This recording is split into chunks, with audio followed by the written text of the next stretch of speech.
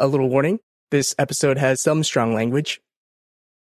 This is People Like Us, a show about Alt-MBA alumni. Here's Björn Bakker from Alt-MBA 4. Björn, thank you for taking the time to chat today. You have such an interesting story. To start, I read that you were a racer. How did you get started in racing? Like, what kind of racing did you do?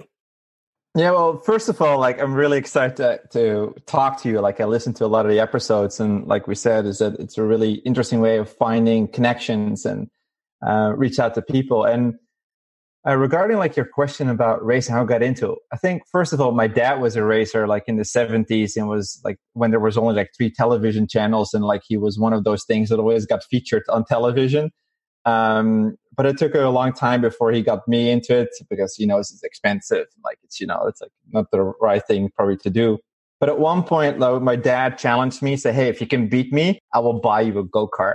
And well, that's that was a bet he didn't have to make too many times. And that's sort of how I got started. I got quite started at a late age though. Normally as a kid, you start at the age of 4 to 6 years old already to really go up. I started at the age of 14, which was late. But in my first year, I already became vice national champion, which my dad was like, "Holy crap, the kid actually can do something. Now I need to do this more seriously." And the second year I went European, I became 4th in Europe. And then where the story sort of went on and got twice more the vice European championship. And yeah, it's a fascinating sport, but it's a small world in a way, right? Is that in the essence, most time these kids do between 6 to 16, 17 years old. And then you go into single seaters with wings and stuff, a bit like Formula One, but only slower. And it's very expensive. Even today is that a year of go-karting would cost easy 70, 80,000 euros, maybe 100,000 euros in the top competitions. This is crazy, right? This is not a sport that creates equality or something it's so stupid. It's really for rich people or with sponsors. I was just lucky that my dad was very technical. He was an engineer. We can do a lot of stuff ourselves. And I got sponsors really early. So that was my benefit. But no, I enjoyed it. It was a part of my life. I still enjoy looking at racing. I don't feel bad I want to race. Sometimes if I look at Formula One, it's oh shit, I see some of the guys I was racing with. It's I kind of beat you a couple of times, and it's always fun to do. But I think it's a distant memory start to fade because even people like Hamilton, they're getting to an age that they're almost, stopping and say, okay, I'm getting old now, right? I'm now 33 years old. It's this is the last pieces of sports life. So I don't associate it much with my identity anymore. But it did teach me a lot of valuable lessons about how to deal with feedback and how to think about looking at yourself first, right? So in the sports, it's everything is data driven. All the data is measured. Every lap, every corner, everybody can see if you're fucking it up or that, you did a great job. And that really got so instilled into me that I just didn't know any other default than get criticism. Because, even if I would win the race, I would would win with 3 seconds ahead. My dad would get angry at me. He says, you were driving sloppy, you can do faster. And I got this sort of inbuilt anger to do even better. And it worked, right? And I think the cool thing about it is that you sometimes, if you get to a certain level between a certain competition, you get this thing flow state. That you have this surreal experience that you feel an outer body experience. Everything goes kind of in slow motion and, nobody can kind of touch you. You're so much better than anyone else. And it's really weird. And I wasn't able to do that every single time. But a few times it was wow, this is crazy. And you would just dominate the race. And that's what athletes also want, right? They don't want to just win a race. They want to dominate a race because it's the ultimate achievement. But when I moved into sport, into business, which I kind of was forced to at a big accident that broke nearly every bone in my body, my pelvis, my back, my hips, my tailbone, that was pretty messed up. It really forced me to think about shit. This was life with racing. Now I need to do something else, I guess. And yeah, that made quite a big impact on me. It was difficult to make the transition initially because you have this mindset of an athlete, but the workplace doesn't work like this. it's because like especially in racing is that your teammate is your first competitor. And then you go into business, and I kind of still had that same attitude. I wanted to win at everything. Everything was like a game I wanted to win. Like when people would set goals, I would put higher goals, and then I would work harder. I would always try to I want to beat the competition, and I start to see my teammates sometimes as competition, which is absolutely wrong, that I had to learn the hard way.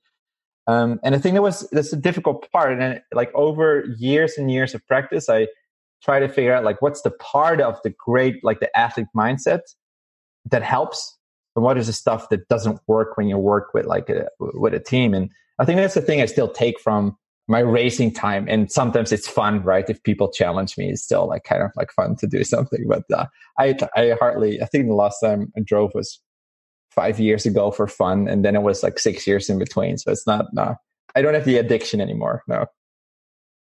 The other thing about your racing career is that you did it with your dad. Did that translate when you moved into the business world? I think what I learned most from my dad that I love him for still till today, a lot, is mindset of just keep working hard and keep going at it and do not give up, right? It doesn't matter how dire the situation, you just do not give up. And I think I made quite a name at the beginning that I sometimes had to start from the back because engine blew up in qualifying, and I was able to win the race anyway. And this didn't happen just once; it happened 4 times. And I think that was one of those things that you also learn. It's oh crap! If I can do this from the back, but I'm not always doing it when I'm on the front, I'm probably not always giving it everything I got.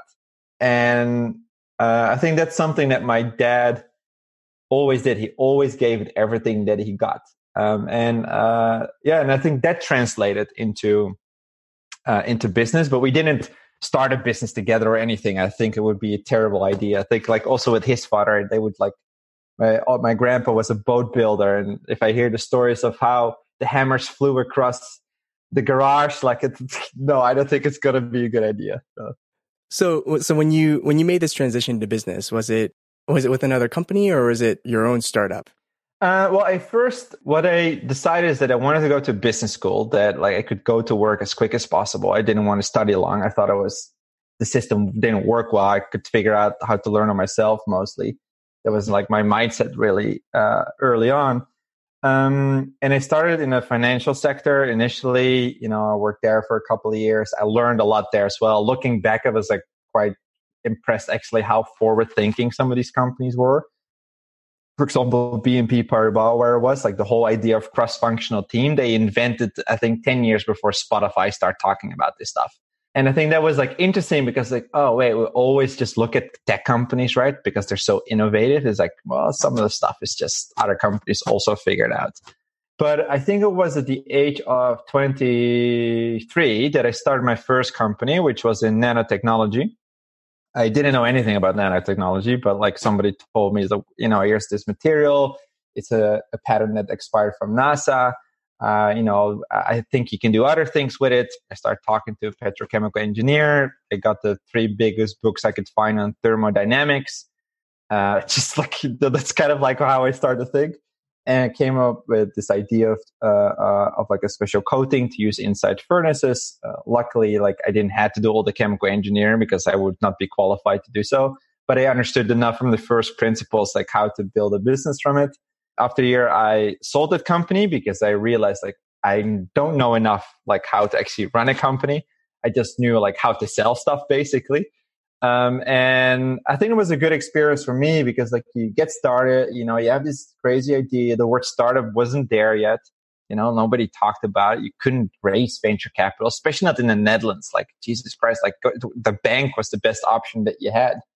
And I used my saved up money. I tried to use some of the bank, but yeah, crazy adventures as well, right? You have to do a lot of bluff poker to get in. I was extremely young in an industry where mostly in the petrochemical industry, in oil and gas industry, where a lot of old people are.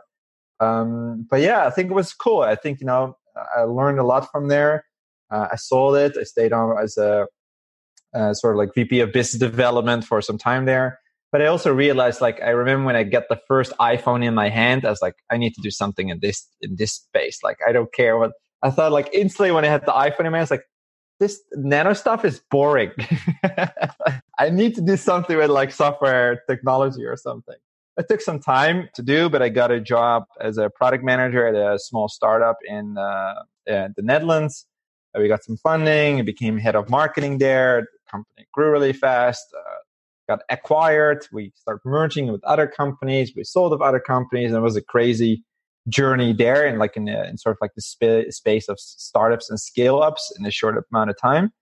And I think that was like where I learned like a lot. Like, and also like, this is also, I think, the first time I got in contact with Seth, right? So I remember I was like started as a product manager. And at one point, I said, I want to go international, but we don't have anybody in marketing. So I can probably figure it out, like, let me do it. And the CEO that bought the company said, well, give it a try. And I, start studying, trying out stuff, testing stuff, putting ads out, PPC, like all this type of thing. And it actually worked. I sometimes don't realize what, but I was like, wow, this is simple. Like, this is not so difficult. Like, why does everybody have to study for this stuff so long? And I think I also, like, looking back, I realized because the whole marketing thing exploded, it's so much different things. Like, when social media became like a marketing tool, I gave up. I was like, no, this is not my thing anymore. But I really, really enjoyed it. Like, there was so much I learned. I was so grateful for the mentor I had, Ed Harnish, who was like the kind of like the guru of like B2B software companies at the time in this space that I really, really appreciate. Like Walter Scott, who was the CEO of GFI and Logic Now, and TeamViewer, who was sold. That I also like learned a lot from. Also the hard way, right? They didn't give me an easy time or anything. They didn't hold my hand. Like they let me fall flat on my face like a couple of times, like really hard. I think, oh crap! Like I thought this is where a mentor was for, right? To hold your head. So they helped me teach the hard way, which I was grateful for. And yeah, from there, like after the company was sold, I had some time to take a step back. I was working 100 hours a week for like 5 years, and I kind of was burning myself out. I didn't feel I was burned out, but like looking at my behavior, I think I was burned out because I was just, I remember my mom saying at one point, it's like, I don't like who you've become. And I was like, oh shit, I thought I did the right thing here, right? So I'm the youngest executive. I got a penthouse. I got a walk-in closet. It's like, wasn't this the thing that I like, this is success, right? And my mom was so disappointed that I let go of all of my values and the kindness that I normally had to people. I was quite cold and hard and too analytical and, too much like money. And I was grateful that my parents, like I have very direct parents, like the Dutch are quite direct people. But yeah, when my mom said that in my face, it's like, oh shit, like there's something wrong here. And it gave me some time to travel, to think, start helping out some other startups. And now like a year ago, I started my own startup. Again, this is kind of like where we are now. And this is now a software company these days. So not nanotechnology. Yeah. And what is that company? What does it do? So at BlindFeed, we kind of like, we started with this idea. We were like, okay, what if we can imagine a world where everybody gets to go home at the end of the day feeling they truly understand each other, right? And they really get to do work that matters. Because this is something in the Alt MBA that was so mind-blowing to me. I remember when I put my first blog post out and the feedback that I got, I was like, what? Like, I've never had so much detailed feedback in my entire life. And I was a person who constantly sought feedback. And I was like, wow, there's more people like me that are, that want to put the effort in and like don't see this as like a personal attack or anything. They just want to do great work. It's like, shit, like, why can't we like find a way to scale this? And the more I was getting into it, the more I thought, well, I think one of the fundamental issues that we have today, and I think in society, this is like really enlarged, is like we really struggle to understand each other. And we were like, well, if we can't bridge this misunderstanding between each other, there's like, we can forget about human progress. We really started obsessing with that. We went into really psychological models. We went into and different like feedback models, like how we can actually do that. But what we also quickly learned is that the best feedback just goes to face. Like feedback should not be at all kind of like awkwardly do this 360 stuff. And it's like, well, it's like 360 awkward. It's not like 360 helpful most of the time. And it's all like very superficial and all this like, this like high context in between the line communication. It's like, like this doesn't kind of work. And we started off the first product, which was very similar to Bridgewater's dot collector. Maybe you've heard of this from Ray Dalio with IRD meritocracy. They have this dot collector where they collect everybody's perspective about everybody on different attributes, and everybody can see what they rate you on all these different things. And it's like, you can't hide. And we were building something so similar when he put this TED Talk out. I was like, holy crap, actually company has something like this? Like, I thought it was just a crazy idea. And because it got kind of triggered after 2016 elections, I was like, oh man, like all this like back and forth, this extreme communication from left and right, and nobody tries to like have a good argumentation. It's like, democracy is kind of shit, like if it keeps working this way, right? We need to have a better way of communicating. And we didn't even have the problem in the Netherlands like it was in the US or the UK. I don't know, like it's probably starting there a little bit as well. And that's where it was like triggered off. And we did learn that what people like intellectually think they want versus what they actually, how they behave when they have the tool is two completely different things. And I think this is also what we find is that, like we were talking a bit before we got started, it's like, well, this is probably my roughest day I've had so far in my career. And like, it was like, the point where we realized, we tried so many different things and we were not getting this pull. We had different products put out there and tools put out there that it led me to sort of like have to make the decision of like, let everybody in the company kind of go. And we're talking about like the fact, like, well, what are we doing as a company? Well, we tried to really understand ourselves better, right? And the team better. And we did a lot of things that were super helpful. Like I remember we also created this thing called like a user manual. So we create like little manuals about ourselves, like how to work with you, like what your values are, what you have no patience for, like all those type of things.